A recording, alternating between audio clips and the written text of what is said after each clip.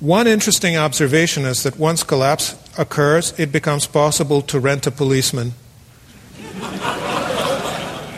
either for a special occasion or generally just to follow someone around. It is even possible to hire a soldier or two armed with AK-47s just to help you run errands. Not only is it possible to do such things, it is often a very good idea, especially if you happen to have something valuable that you don't want to part with. If you can't afford their services, then you should try to be friends with them and to be helpful to them in various ways. Although their demands might seem exorbitant at times, it is still a good idea to do all you can to keep them on your side. For instance, they might at some point insist that you and your family move out to the garage so they can live in your house. This may be upsetting at first, but then is it really such a good idea for you and your family to live alone in a big house all by yourselves with so many armed men running around? It may make sense to station some of them right in your own house so that they have a base of operations from which to maintain a watch and patrol the neighborhood. A couple of years ago, I half-jokingly proposed a political solution to collapse mitigation and formulated a platform for the so-called Collapse Party. I published it with the caveat that I didn't think there was much of a chance of my proposals becoming part of the national agenda. Much to my surprise, I turned out to be wrong. For instance, I proposed that we stop making cars, and lo and behold, the auto industry shuts down. I also proposed that we start granting amnesties to prisoners, because the U.S. has the world's largest prison population and will not be able to afford to keep so many people locked up. It is better to release prisoners gradually over time rather than in a single large general amnesty, the way Saddam Hussein did it right before the U.S. invaded. And lo and behold, many states are starting to implement my proposal. It looks like California in particular will be forced to release some 60,000 of the 170,000 people it keeps locked up. This is a good start. I also propose that we dismantle all overseas military bases, there are over 1,000 of them, and repatriate all the troops.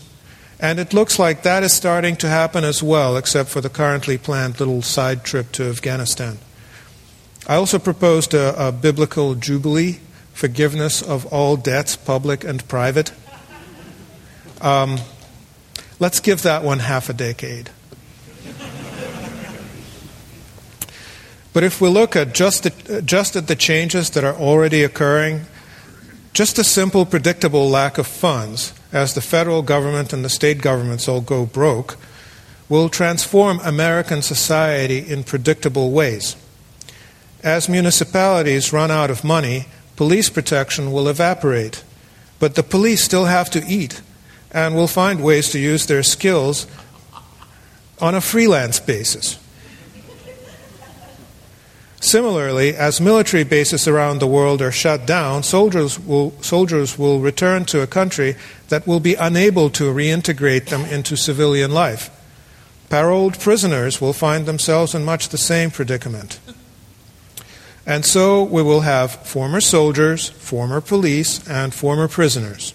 A big, happy family with a few bad apples and some violent tendencies. The end result will be a country awash with various categories of armed men, most of them unemployed, and many of them with borderline psychotic. The police in the United States are a troubled group. Many of them lose all touch with people who are not on the force, and most of them develop an us versus them mentality. The soldiers returning from a tour of duty often suffer from post-traumatic stress disorder. The paroled prisoners suffer from a variety of psychological ailments as well. All of them will sooner or later realize that their problems are not medical, but rather political.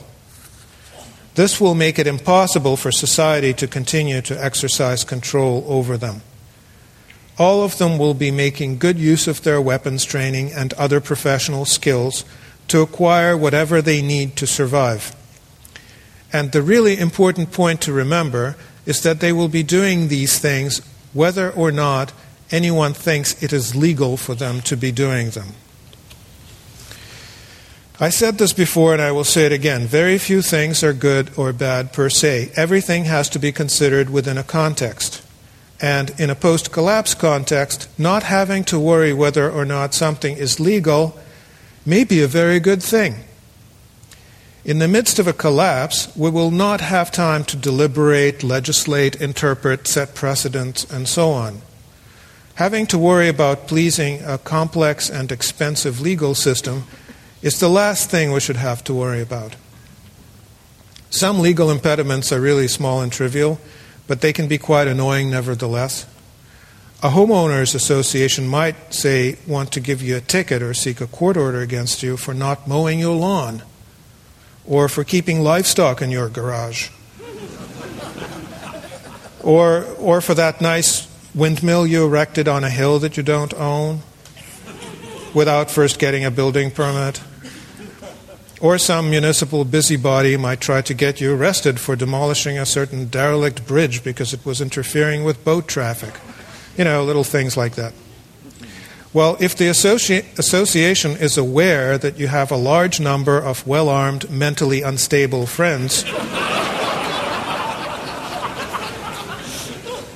some of whom still wear military and police uniforms, for old time's sake, then they probably won't give you that ticket or seek that court order. Or suppose you have a great new invention that you want to make and distribute, a new agricultural implement. It's a sort of flail studded with sharp blades. It has 101 uses and is highly cost-effective and reasonably safe, provided you don't lose your head while using it. Although people have taken to calling it the flying guillotine. You think that this is an acceptable risk, but you're concerned about the issues of consumer safety and liability insurance and possibly even criminal liability.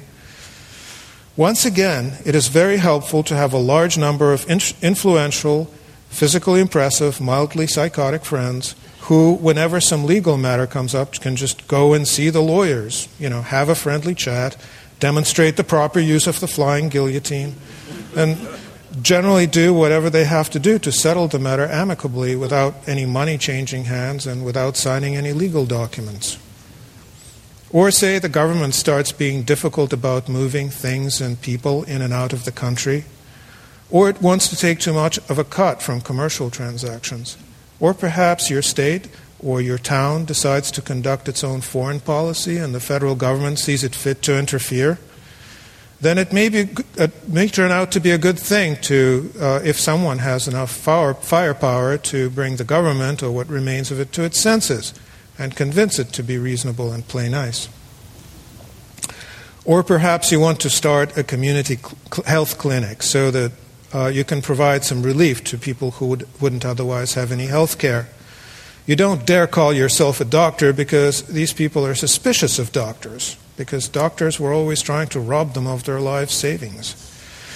But perhaps you have some medical training that you got in, say, Cuba, and you're able to handle a cesarean or an appendectomy, to suture wounds, to treat infections, set bones, etc.